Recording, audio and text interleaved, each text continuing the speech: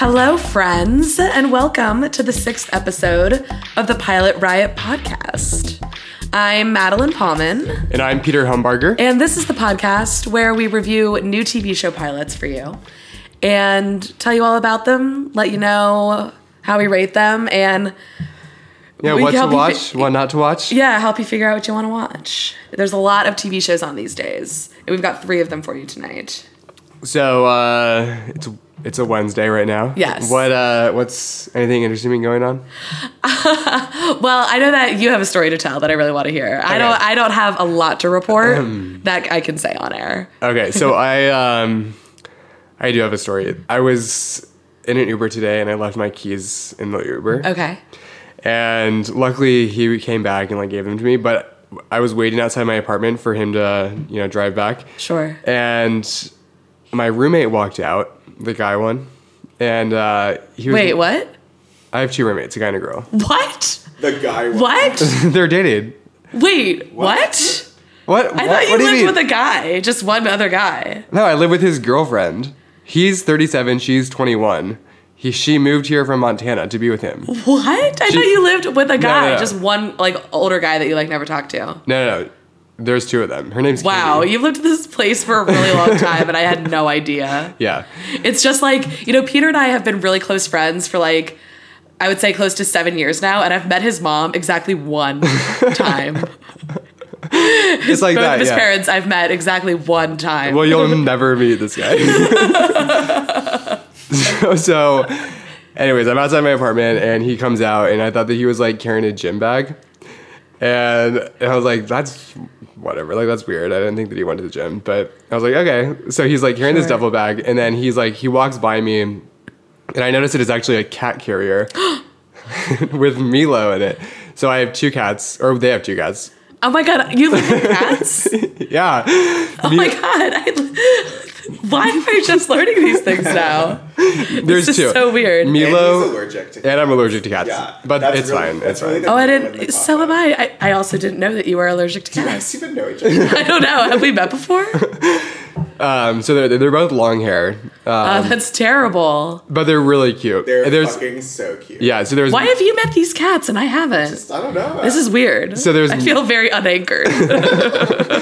Okay, so there's Milo and then Tony with an I, which he told me. I was like, I don't care how you spell your name. God's name. But okay. just so you get the spelling right in the future. Yeah, should you ever need to write it down on any Tony document. Morrison.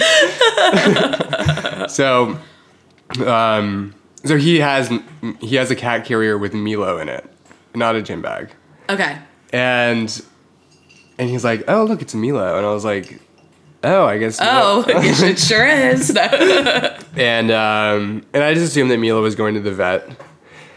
But my roommate, Joe, he was like, yep, just got to take Milo to the groomer. I was like, huh? I was sure that you were going to say that Milo was going to get put down. I was sure. No, I was 100% sure. That would be horrible. That would be horrible. Yeah, really chipper. That's where I thought it was going. Milo's a year and a half. I'm so glad I was wrong. Yeah. But I was like, what? Who takes their cat to a groomer? The whole point of having a cat is they're super low maintenance. You don't need to potty train them. You don't have to, do anything. You just, That's so true, except I think if you get a long-haired cat, then you commit. Apparently. Then you have to. But I had a long-haired long-haired cat growing up, and we never had to groom it. Did it have an ostentatious French name? Nah, Pearl. Pearl. Pearl's not too bad. Peter's had dogs named Genevieve and Eloise. Fuck you. Fuck me, why? Fuck Peter. I know. Yeah, fuck Peter. They're cute. They're cute names. They're cute. They're just a little people-y for me. Yeah. Well, Milo's not too bad. Yeah, Milo's okay. I mean, as I just said, I'm going to name my next dog Milu. Right. So After a Real Housewife. After a Real Housewife that I know and love. I don't actually know her. I just love her. And through my screen, she had a dog named Milu. So I was like, okay, that's weird. I thought that cats groomed themselves. But I get home and then I go into the living room later. And Katie, the girl room, is like, oh, have you seen Milo? And I was like, no. and then I look over, and Milo was completely shaved. Whoa! Why? I don't know. Like, completely shaved, but nothing was done to his face. So he had, like, a ton of hair around his face and head. Why? But, like, his tail, his body, his legs, everything was, like, totally shaved. Why? I don't know. Literally, why? Literally, why? Like, why do you shave cats? Why do you shave everything but their head? Also, how do you shave a cat? Like, cats don't even like being bathed. Like, how do you get them to put up with being groomed? I have no idea. I feel like cats would be real pissy about it. Yeah.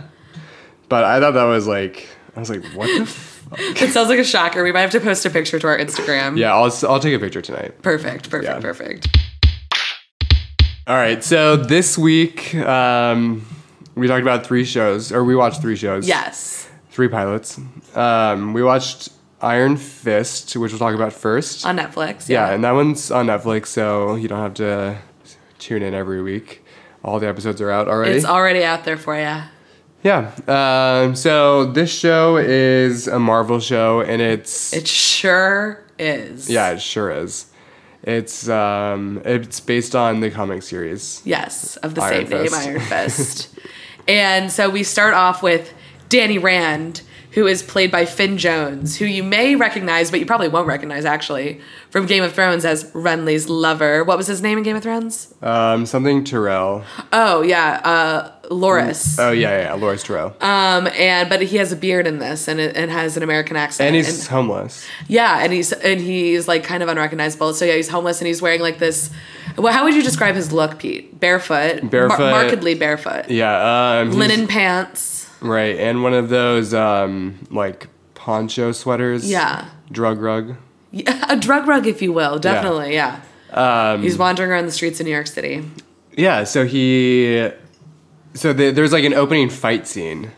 Yeah. And I thought that was horrible. In the building? Yeah. So he's trying to get into his old father. So like we get the sense from like he's talking to like someone on the street, and then as he's trying to get into this big business building. It's called, his name is Danny Rand, and it's called like the Rand Towers or Rand whatever. Enterprises. Rand Enterprises. And he, like, his father like helped build this company. And so wants to see his dad's old business partner. Like he grew up, with this business or whatever in this building. And so he has an opening fight scene with like the secrets, like not the Secret Service. The security guards. The security people to like get into the building to go see. He's trying to get a hold of Harold Meacham. That was his dad's business partner. And yeah, so he like fights and gets onto the elevators. But it's just such a bad fight scene. It's like, it felt like Rush Hour. It looked like Rush Hour. That's interesting because I had a note for this that I felt like the action was pretty good, and I kind of liked I thought all the fights were pretty well done. Oh, really? Yeah, you disagree? No, I didn't like them. I thought they were a little like they didn't seem like real fight scenes. There's the fight scene, and then he like goes upstairs and like is really like sneaky, and he ends up talking to his friends from childhood. Yeah, Harold Meacham's kids, Ward and Joy. Right. And they say that Harold Meacham died. Yeah, he died of cancer 13 years ago. Yeah, he's no longer. And then immediately you get this sense that it's like this classic, oh, this guy's lost in time and he doesn't know where he is or who he is. And yeah. People, yeah, so... And it turns out, so he's saying over and over that he's Danny Rand. So it turns out they're like, no, Danny Rand's been dead for, however many years, like 15 years, however many years Danny's been gone. So, because there was a plane crash. He and his parents were in a plane crash over the Himalayas. And, but apparently, so they were all presumed dead, but apparently Danny survived and was living with some monks. Yeah. And learned how to be very zen. And barefoot. And drug rug wearing-y. Yeah, and he lives in Gramercy Park. Yes.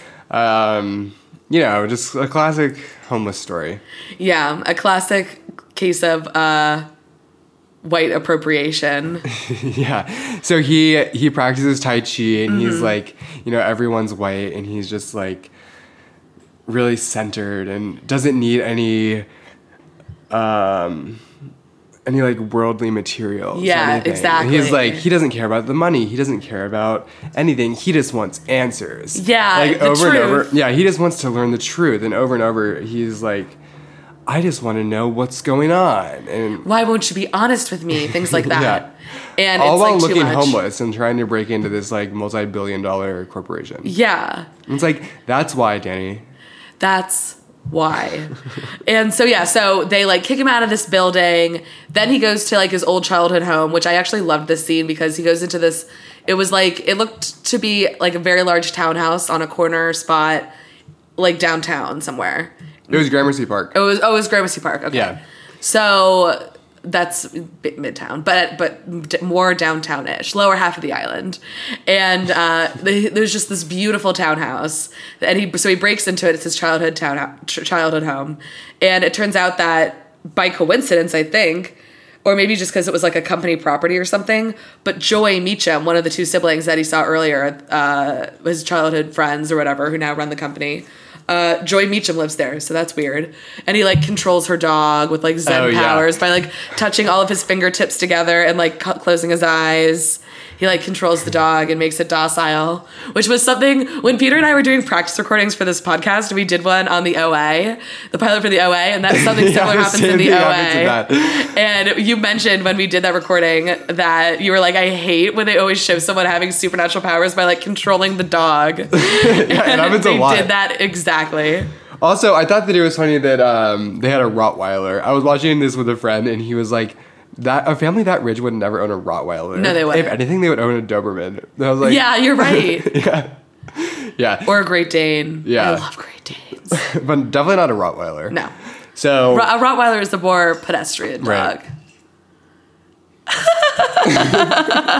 Does he get any answers from doing that? Or no, we get answers basically because he has some flashbacks. And we learned that Ward Meacham, so that's the brother sibling of these two people, this sibling couple, as I'll call them, that they're not like a couple, but you know. They're siblings. They have a weird relationship. Not incesty, but if you watched it, you would understand why I say that. And so he has like flashbacks to like playing checkers with them, and like Ward is like really cruel and Joy is like pretty normal. So that was really just a trip down memory lane for us, I think, to give us some exposition. Yeah, it gives us some insight about how much of a dick Ward is. Yeah, exactly. And so Danny meets a Tai Chi girl in the park, played by Jessica Henwick, who was also on Game of Thrones. That's like her main other credit. Oh, she was? Yeah, she was. She was one of the sand snakes. So her name was Colleen Wing. She has a nice anglicized name for us. Well, yeah. It's not like...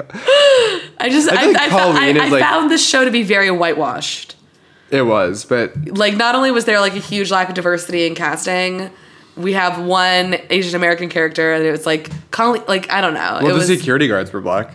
So he meets, what's-her-face, and Colleen Wing, and she is putting up, like, posters in the park, or, like, little rip-off flyer sheets. Yeah, and some bulletin board. Yeah, for, like, her Tai Chi class. And he, like, offers to teach, or, like, he wants to work there.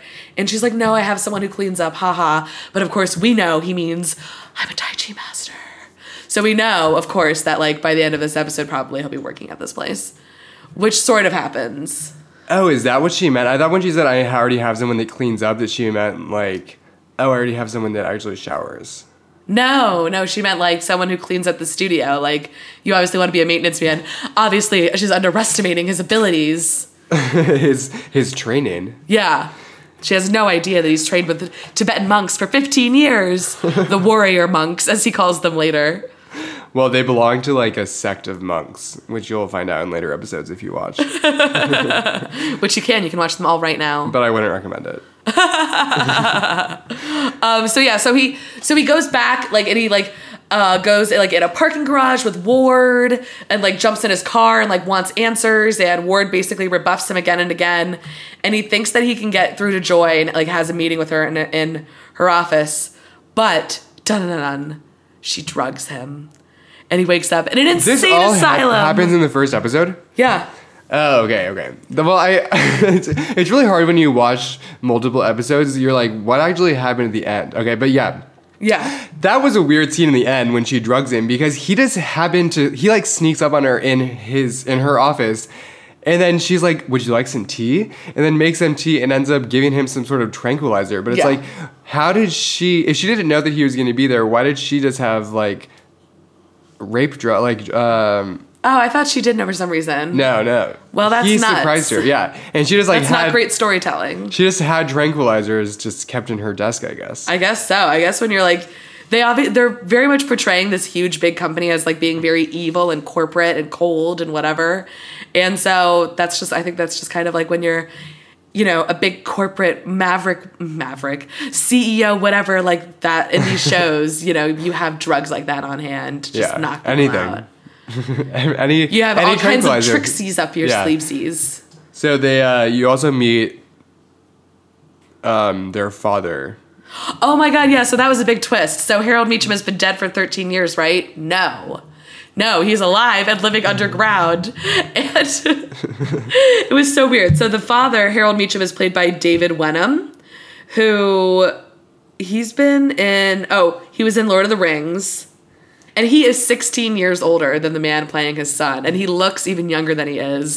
So it's very weird to watch. Yeah, they both look young. They both have full heads of hair. And they're supposed to be like father and son, but they look really similar. Yeah, and at first, so Harold Meacham is in hiding and like living in like an underground like mansion type place. And I originally thought that he had like cracked the code to immortality and like wasn't aging, and that was the explanation to why he wasn't hiding. But now I don't think that's the case. No, it's not. But he's like the evil one. Yeah. Oh my God, of course he is. Yeah. He's got evil written all over his face. Right. He's blonde. I mean, he lives underground. Yeah, exactly. Of course he's evil. And we also get like, we're treated to a kind of a strange scene between him and his assistant in that first opening. Yeah, Kyle, where we learn that he kind of mistreats people and stuff. So we're introduced to that evilness just right off the bat. So the show, I'd probably give like 2 stars. Yeah, you know, or even like 2. 2? 2, yeah. You know, it was high production value and there was pretty good character development, but for me, it felt like an extended first act of a movie. It didn't really feel like a traditional setup of a pilot. It felt a little watered down.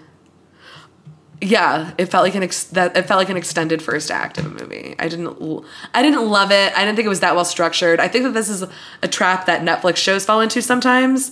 It's almost like they're produced too quickly. And you know that you can watch the second episode immediately. Yeah, exactly. It's also, it's part of the binge watching culture. Yeah. So I thought there was nothing super special about it for me. It was, I feel like I do this with a lot of the shows we review, but like, yeah, I'm gonna give it 2.5 stars. Okay. Which I don't know if that speaks to my own viewpoint on TV shows, or if it speaks to just the fact that we're making mostly, we have so many new TV shows coming out all the time. Are most of them just mediocre? It was mediocre, and it did really bad. Like, it got really bad ratings. Yeah, it has gotten really bad ratings. Where I'm like, I have IMDb pulled up. Let's see what it has. Oh, it has 7.8 stars out of 10 on IMDb. It got really low Rotten Tomatoes though. I think like 17%. Whoa, that's really low. Check that. Check your facts. Show me the receipts. 17. We're fact checking it right now. Really low. 18%. Wow. Yeah. No. Wow. I'm surprised it's that low. It's that low. I'm surprised it was that low. I really liked the fight scene at the Chinese parade, like the Chinese New Year parade. Yeah, that was good. I don't know if it was. I thought that one was better than the. It was exciting. It was definitely like pulling out like a stop for a pilot. Really make it fun and exciting. Yeah, I enjoyed it. That he was able to hide behind the Chinese masks. Yeah. Danny Rand was all right, but I didn't think it was anything like any of the other performances were that special. Meh. No. It was very meh. Yeah, this show was created by Scott Buck, who was an executive producer on 6 Feet Under and one of my favorite TV shows ever, Dexter. And I found this to be a little conventional, considering he was on 2 pretty out there shows. Yeah, you think, 6 Feet Under is probably my top 3 favorite shows. Yeah. And I feel like both Dexter and 6 Feet Under were outside of the box for their time. And I feel like this really follows convention. Yeah. Yeah. Don't watch it. There's better stuff. If you're really into Marvel, you'll probably like it. Yeah. You're really But you already boring. knew that. You didn't need us to tell you that. Because you already know about it and you probably already watched it. This week we also watched, what are we talking about next? Sweet Home Sweet Home Oklahoma. Yeah, on Bravo. Woo! What time? Oh, that's a good question. It's on Mondays at 10. Got it, okay. And Is that a good time slot? no, Not really. no, I would say not the best time slot. It's a half hour. Oh, it was? Yeah, it was only a half hour, which I was surprised by. That is really surprising, actually. And it follows three ladies that live in Oklahoma, and they're In Oklahoma City. Oklahoma City, really progressive, really liberal. They're really Is it? liberal. No, it's not, but they are. I hope so. Well, they said they are. They're like, I can't. Like, when you think of Oklahoma, you think of people that voted for Bush twice. Oh, right. And then, oh, yeah. And And Trump. they threw Trump in there. They did. Yeah. Very topical. Yeah. And they are. So Angie, quote unquote, pumps, really steals the show. Yeah, so there's Angie. Let's just get that out. Yeah, there's Angie, Jennifer, and Lee. And Jennifer and Lee look like sisters, but we're starting to think that they're not. They also kind of They're act not like sisters. They're all fake blonde. Yes, definitely. Middle-aged. Jenny and Lee look like sisters, but they're not. And then Pumps is nuts. She like brings her iced tea pitcher into the restaurant in the opening scene, which I connected with really deeply because I'm addicted to Crystal Light peach tea. But that was weird. I just assumed that at every restaurant in Oklahoma they would have like unsweet tea. Yeah, when she asked for it and he said they didn't have it, they were all shocked. And it was kind of a shocking I was moment. also shocked. I was like, It shocked the nation. yeah. What a twist. It was shocking. How's your eye? It's really itchy. Okay, there we go. What happened to your eye? Nothing, it's just itchy. You just started itching it really hard. It's like there's a cat. Because you're allergic, apparently. It's like Milo's here. It's like Milo's here. Because apparently Milo is a person who exists. A cat who exists. Kind of a person. Yeah. So we start off with talking about so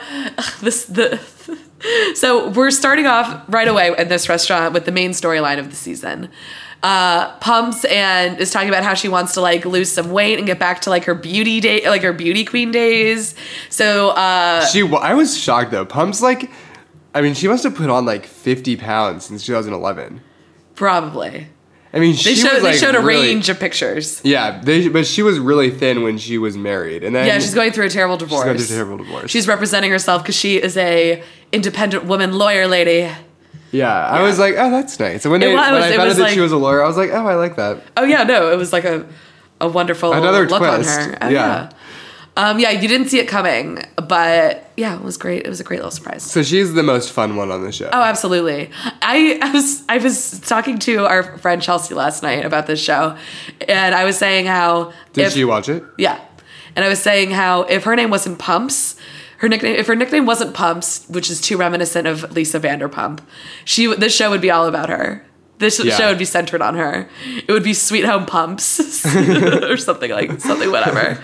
Oklahoma pumpin' Oklahoma. I don't know. You know what I mean? It would be about her because she stole the show. And everything kind of revolved around her. So the other two, Jennifer and Lee, they're like really in shape and like thin. I mean, they wear like white jeans and like flowy shirts. And but at lunch they're like, she brought these like pedometers. She bought Fitbits for them, basically. But they call them step counters, but they're Fitbits. But they weren't Fitbits. They were like attachments to put on your shoes or your clothes to measure your step. They were nothing more than like pedometers to just. They were definitely Fitbits because it looks like the exact same package that I got when I got my Fitbit. Like it's definitely a Fitbit. Yeah, but it like didn't have a watch or anything. It wasn't like a wrist thing. It wasn't. No, it was the smaller one. It was the clip-on one. Yeah. Okay, but I thought that it was like, why did they just get... It was the $50 one as opposed to the $99 one. Yeah. So the whole episode is kind of like about her getting fit again. Yeah, it's a really produced storyline. So basically this is what happens. We'll just lay it all out there. So they go on a walk and they're wearing their Fitbits and like having a laugh. And so that's like the middle of the episode. then, like the midway point of our storyline. Then like the end point of the storyline is, I forgot about the cupcake shop. So I mean, the whole thing is like, Pumps needs to be fit, and then Pumps isn't fit. Like, she's not healthy, and then, like, but she needs to be, but she's not, but she needs to be, and it just keeps on going back and forth. Like, I mean, there's, like, the smoking glove, and then there's the... Oh, my God. The Okay, Fitbit, well, yeah. And then the cupcake, and then the Fitbit, and then the dog, and then the Fitbit. I mean, it goes back and forth the whole time. Right. So So Pumps smokes cigarettes, but she doesn't want her kids to ever smell smoke on her, so she smokes with a blue latex glove on. Which, if any of our listeners listened to the podcast Up and Vanished, I was just rattled to see a blue latex glove, and you know why. But yes. But you have to unpack that now. No. So no, I can't. It's too long a story. None of the listeners know. No, oh my God. So I'm listening to this amazing true crime podcast where he's like there's this documentarian who's making it, and he's like trying to unearth this 11-year-old cold case. It's actually amazing because of his podcast, they're like making arrests. Like, they made arrests like a month ago, and now he's like making it in real time. The podcast, it's really cool. And basically there's a bunch of weird stuff with this story, but like outside of the woman who was kidnapped or disappeared, outside of her home, they found a blue latex glove, and it's become like this whole point of like controversy.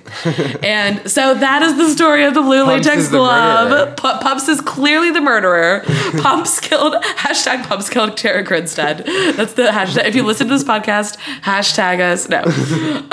And so yeah, and then after they have their great walk where they got a lot of steps in or whatever, they track her location and see that she's at a cupcake shop with her kids. And then that little ending button scene on that is that the twins...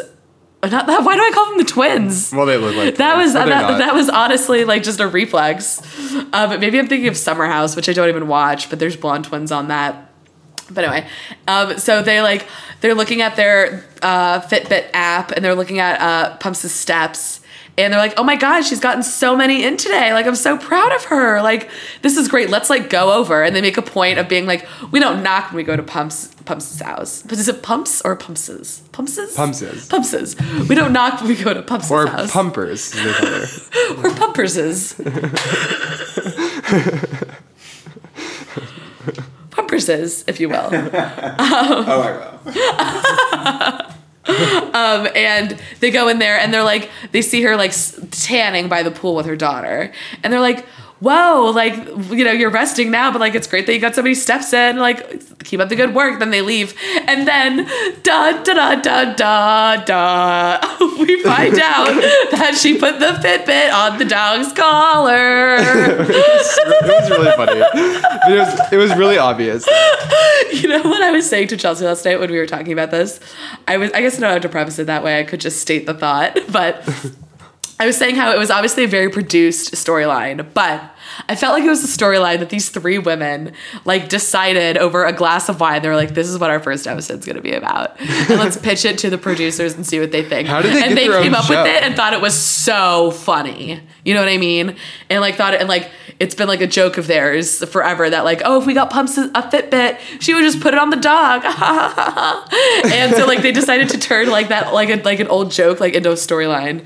And so like there was something authentic about it in that way. I felt that the very produced nature of the storyline came from the Friends and not from Bravo, not from NBC Universal. I can see that. I might be wrong, but that's just how it felt. So another storyline though was, were they being endorsed by Apple, or why did they talk about Find My Friends so much? They were like, let's track Pumps. Well, they didn't actually say Find My Friends. So they didn't say Find. I know, but they didn't actually say Find My Friends. But it was like the whole episode was about like Fitbits and Find My Friends. But they never said the name of the product, so yeah, no, they're not sponsored. I mean, they're not actually. I know they're not sponsored.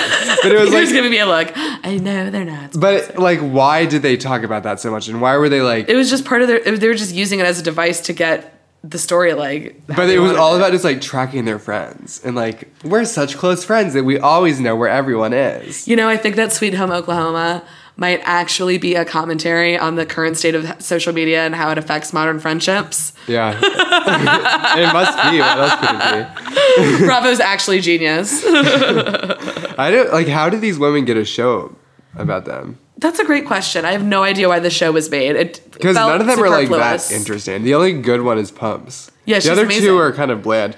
You know, Except for the one that has the lawyer, the disbarred lawyer ex-husband that she's now back together Oh, with, yeah, and who lives in the Josh. house. and they're yeah. in a monogamous relationship. Yeah. with. Yeah, That's how they described it, a monogamous relationship. yeah. But ex-husband. Yeah, they're not married, they're divorced, but they live together. And so basically they're back together. They're basically married. Yeah, it's a little wishy-washy for me. It's a little, there's something weak about that resolve for me. And that's the one. That's Jenny, right? Yeah, and so she has this like man-child of an ex-husband, but he seems sincere. Yeah. He seems a little hipster. He seems really hipster. He has like big glasses and has weird forearm Like, there's kind of tattoos a- that don't mean anything. Yeah, there's like a country hipsterness to him, like a Garth Brooks hipsterness. No, a Keith Urban hipsterness. That's yeah, what he I meant. looks like Keith Urban. Yeah. I got Garth Brooks and Keith Urban mixed up. That's weird. They're like nothing alike. So I liked it though. I liked it a lot. There was something really genuine about it. It was cute. Yeah, I just looked up Garth Brooks. Definitely not him. Definitely not Garth Brooks at all. Like, could not be less Garth Brooks. Well, they're from the South. Yeah. I guess Oklahoma is more We are too, Midwest. technically. Yeah. Oklahoma, I believe, is the plains. The plains, yeah. Yeah. Tornadoes. Scary. Dorothy. Yeah. That's it. End of list. That was Kansas. I mean, Oklahoma and Kansas are basically the same. They might as well be. They might as well be one big state. They might as well be one big rectangle state. I'm kidding. What if we have really. listeners? What if we have listeners? Oklahoma? Yeah. What if we have? If you are a listener in Oklahoma, please send us an email. Yeah, That would please thrill email me. us. We'll give you a big old shout out. We will give you the biggest old shout out. We'll give you an Oklahoma, Kansas combined state sized shout out. So I'm gonna give it. Of course, we're rating this on a reality show scale. I'm gonna give it 3 out of 5 stars. Yeah, I would give it. That might be a little on the high side, but I had fun with it. Pumps is a national treasure. I would give it a three stars Yeah. because it wasn't that there wasn't drama between them. It wasn't anything super special or new, but it was No. fun to watch. They're a fun group. They are. Although yeah. the two skinny ones would be nothing without Pumps, it must be said. No, God, no. Yeah. Lee didn't even have anything. I don't think they had like anything. about Anything for Lee's her. life. She's going on a blind date on the next episode that Pumps and Jenny are going to crash. Oh yeah. Like I think they're like fully wearing like the glasses with the nose and the fake mustache and like sitting behind her. And like the other one's wearing like a feather boa and the star-shaped sunglasses. Not really, but like they're doing something really inconspicuous like that. Wait, conspicuous? Oops. That one's hard. That's one that I always have to think about. There's just been like a good amount of Chardonnay tonight is really what it is. Cheers, bitches. Yeah, cheers. Cheers. My glasses. But are I would there. watch this one. This was my second favorite this week. Yeah. Don't watch Iron Fist. Watch this instead, and it's short, so you can get through. It's short and sweet, You can get through a few episodes. just like these Oklahoma ladies. No, that wasn't. no, No. Short and sweet. Maybe just short. maybe just sweet. Or both. Why not both? I say both. So the third pilot we watched this week was The Marvelous Mrs. Maisel, which is a pilot on Amazon Instant, a Pamazon, if you will. And this was written and directed by Amy Sherman Palladino, who you may know from writing and directing many episodes, writing, creating Gilmore Girls and Bunheads. And also Jezebel fuck is James. Bunheads? What the fuck is Bunheads? You don't know what Bunheads is? No. No one does. It's funny. It's funny you should say that because I don't think anybody does. It was only sadly just a season long show on ABC Family before it was Freeform. that was about ballet dancers, like teenagers. It was really funny, and it had Sutton Foster as the lead. I love Sutton Foster. Yeah, and it had Kelly Bishop, who was on Gilmore Girls. She was the grandma on Gilmore Girls, and she's in that. And it's quite excellent, but it wasn't nearly as good as Gilmore Girls. I do think it was robbed by not getting a second season. But, yeah. So it's set in 1958. Yep. And Rachel Brosnahan, who had a great turn as a prostitute on House of Cards, that's what she's most known for, plays Miriam Midge, in quotes, Maisel. And we see her at her wedding. And she's giving a speech at her wedding, which is like pretty unusual, but I think they're trying to set up the idea that she's like a good speaker.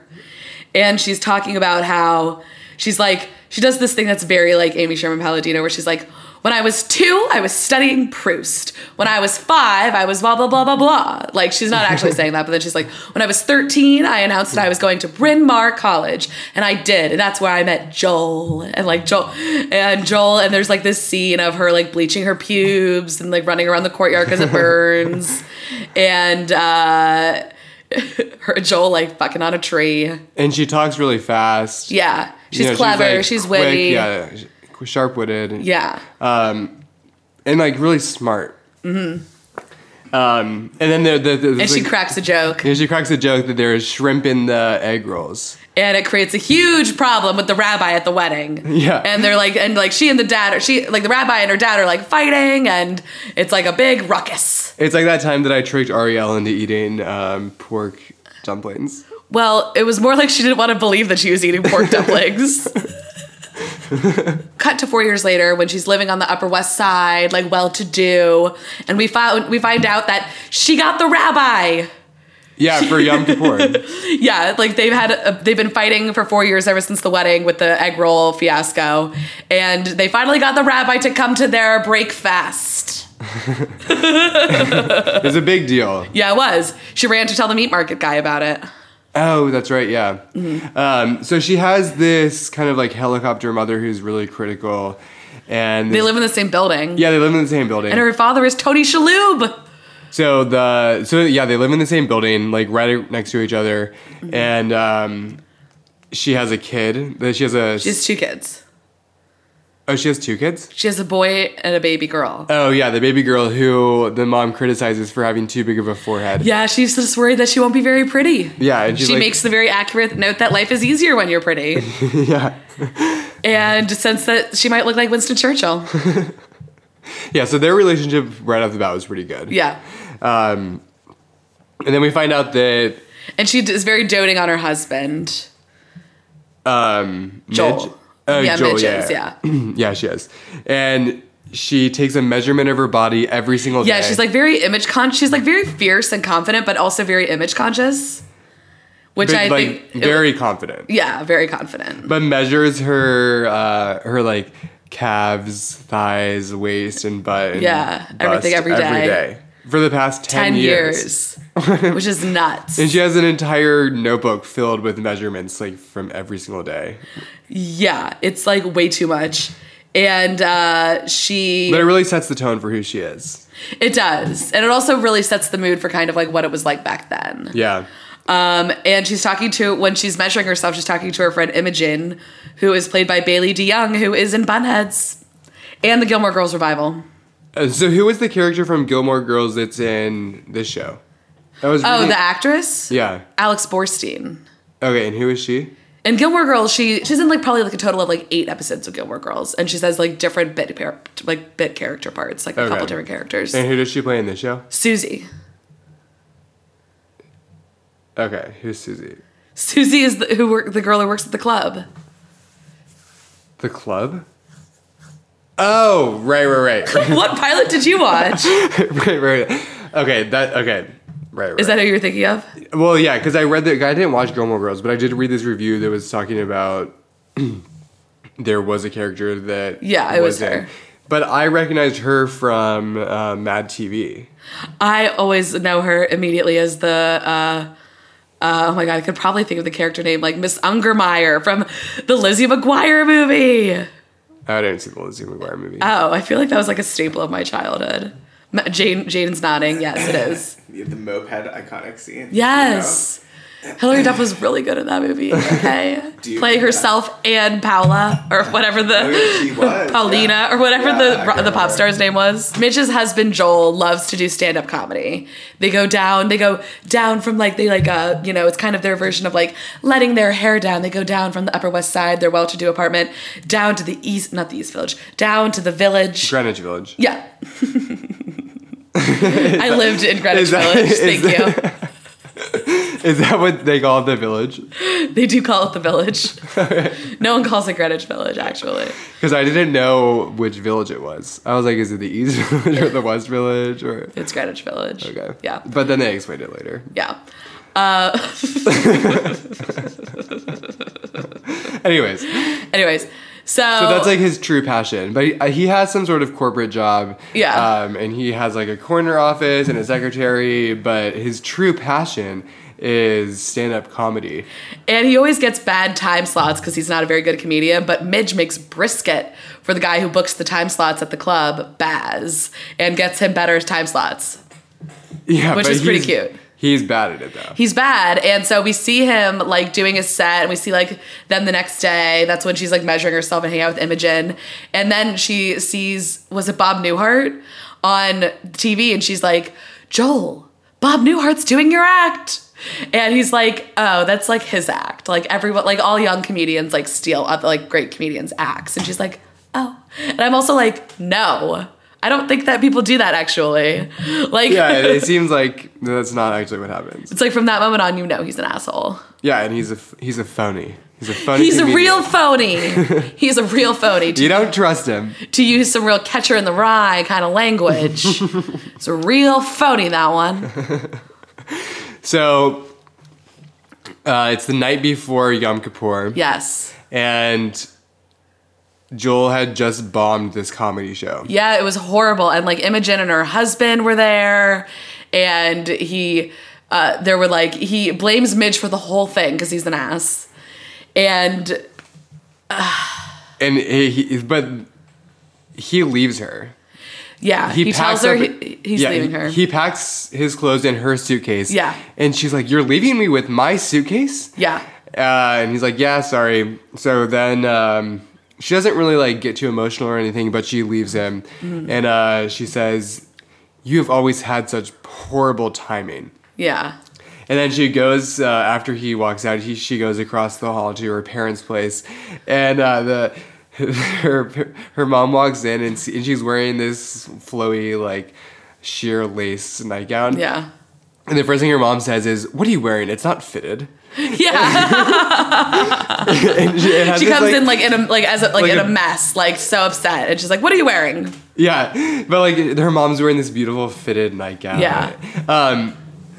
And then the dad goes hysterical and blames Joel's leaving on her. Yeah. And then she gets drunk and goes out to the comedy club to see if Joel was there. No, because she wanted her Pyrex back. Oh, yeah. She left her Pyrex there that had the brisket. Yeah. To get her Pyrex back. And then she ends up wandering onto stage and doing a stand-up act, like, without even knowing it. Yeah, it was great. It was really good. They fit the spotlight on her. And it was like a total twist, because you didn't think that she would be the one on stage or the one that was actually funnier than Joel. Yeah. And then the booker, what was her name? Susie. Yeah, Susie tracks her down and... she bails her out of jail. Oh, she bails her out of jail. Because she ends up, like, flashing everyone. And you have to have a cabaret license, I guess, in New York to be on stage and show your tits. Oh. So that's what was going on. So Susie bailed her out of jail and, like, took her to a bar and was like, "Look, you need to pursue this. Like, I can help you." She's like, "I can tell that you're got talent." Yeah. And she says something about how she's probably going to be alone forever, so she wants to, like, really make her mark on the world. And Midge says, like, "Oh, you're not going to be alone." And she's like, "Oh, I don't care if I'm alone. I just don't want to be insignificant." It was a good line. And so Alex Borstein did a good job of delivering it. It wasn't super inspired writing-wise, but it really fit well in the context of the show. Did. And so Midge decides she's going to be a stand-up. She has a little book that she used to write notes about Joel's shows in. Yeah, she would, because she wrote Joel's lines, Yeah. basically. But like she said, he had really bad timing, so she figures if she knows these good jokes and she has good timing, then she can be a really good stand-up comedian. Yeah. So Marvelous Mrs. Maisel is kind of a weird situation for Amazon. It's only a pilot, whereas usually they release a whole series all at once, like Netflix and other instant streaming services. And this is different. However, I have some Hollywood inside info that it's going to series. So It should. I mean, it was the best pilot I've seen since like Westworld. it was so good. I'm giving it 4.5 stars. Yeah. I loved it. I mean, it It was was so good. Rachel Brosnahan should be nominated for an Emmy. it was really, really good. Yeah. I'm trying to think of other funny lines. There was like, There were some really good ones. Unfortunately, I watched it a couple days ago. oh, I watched it last night. Oh. I'm gonna watch it tonight. You guys really sold it. Oh, it's so good. Yeah. It's really Yeah. not enough good things to say about it. I know, yeah. And it's like a nice twist on like the 1950s lifestyle that I know nothing about except Yeah, except for watching the show. So, yeah. And what, maybe Mad Men. Yeah, but really good. I would have given it 4.5. I was gonna say 4, but 4.5 seems more like it. It was just really well done, really well put together. Like I said, it's more character driven than plot driven, whereas I tend to prefer more plot driven stuff. It could have set up more stuff for a season, but I was fine Yeah, with that's it. the only thing that kept me from giving it like 5 stars. Yeah. Because it didn't really. It wasn't perfect. It felt kind of like a movie. Yeah. It didn't, Yeah. Like, I don't know where they can really go with it for the rest of the season. Yeah, me neither. I wanted more storylines set up, but I also do know that this is Amy Sherman. This is very Amy Sherman Palladino type of thing to do. She starts off her shows are a really slow burn. And something I liked about this, you know, for our any listeners out there were Gilmore Girls fans or Bunheads fans, this show was just Amy Sherman Palladino-y enough. She has a very strong voice, and like her stamp is very much present in all of her shows, way more so than like any other showrunner or writer in modern memory. Maybe like Aaron Sorkin is like comparable. And it was just Amy Sherman Palladino-y enough. It wasn't too heavy-handed, and it didn't feel indulgent on her part like Gilmore Girls often did, I feel like. So I was really, really pleased with it. Really pleased with it. Really, if you haven't seen it, you should really watch it. I watched. Great production value. Yeah, and go and take the survey on Amazon. If you go to Amazon.com/pilot season, You can tell them you want more Marvelous Miss Maisel. yeah, and you can watch the other pilots. I watched Budding Prospects. How was Which that? is another period piece set in the 80s in San Francisco. And that these sounds 3 hapless young men go and get hired to work on a weed farm. Okay. It's not that good. Okay. I'm sick of shows about drugs. Yeah, same. Oh yeah. It's Heavily like, saturated come on. in the market. Yeah. Like, find something novel to talk about. Yeah. I hear you there. But yeah, really watch this show. If you're not going to watch anything else this week. Yeah, this was a great little pilot. You won't regret it. Yeah. It's a lull a minute. Yeah. No. So thanks for tuning in. If Woo. you made it this far. Let's plug our socials. Yeah. So you can email us at pilotriotpodcast@gmail.com. You can follow us on Instagram and Twitter at pilotriotpod. What else is there? You can follow Peter on Instagram. Oh, we're doing okay. At Peter Hums, like. I'm actually getting sick of plugging our personal ones. Yeah, 'cause Let's both cut this. I'm literally not gotten any followers. Me neither. Not a single one. This is pointless. Yeah, let's cut this. All right. Have a good night, guys. Have a good day. And we will see you next week. I'm excited for next week's shows. Me too. See you next week. Bye. Bye.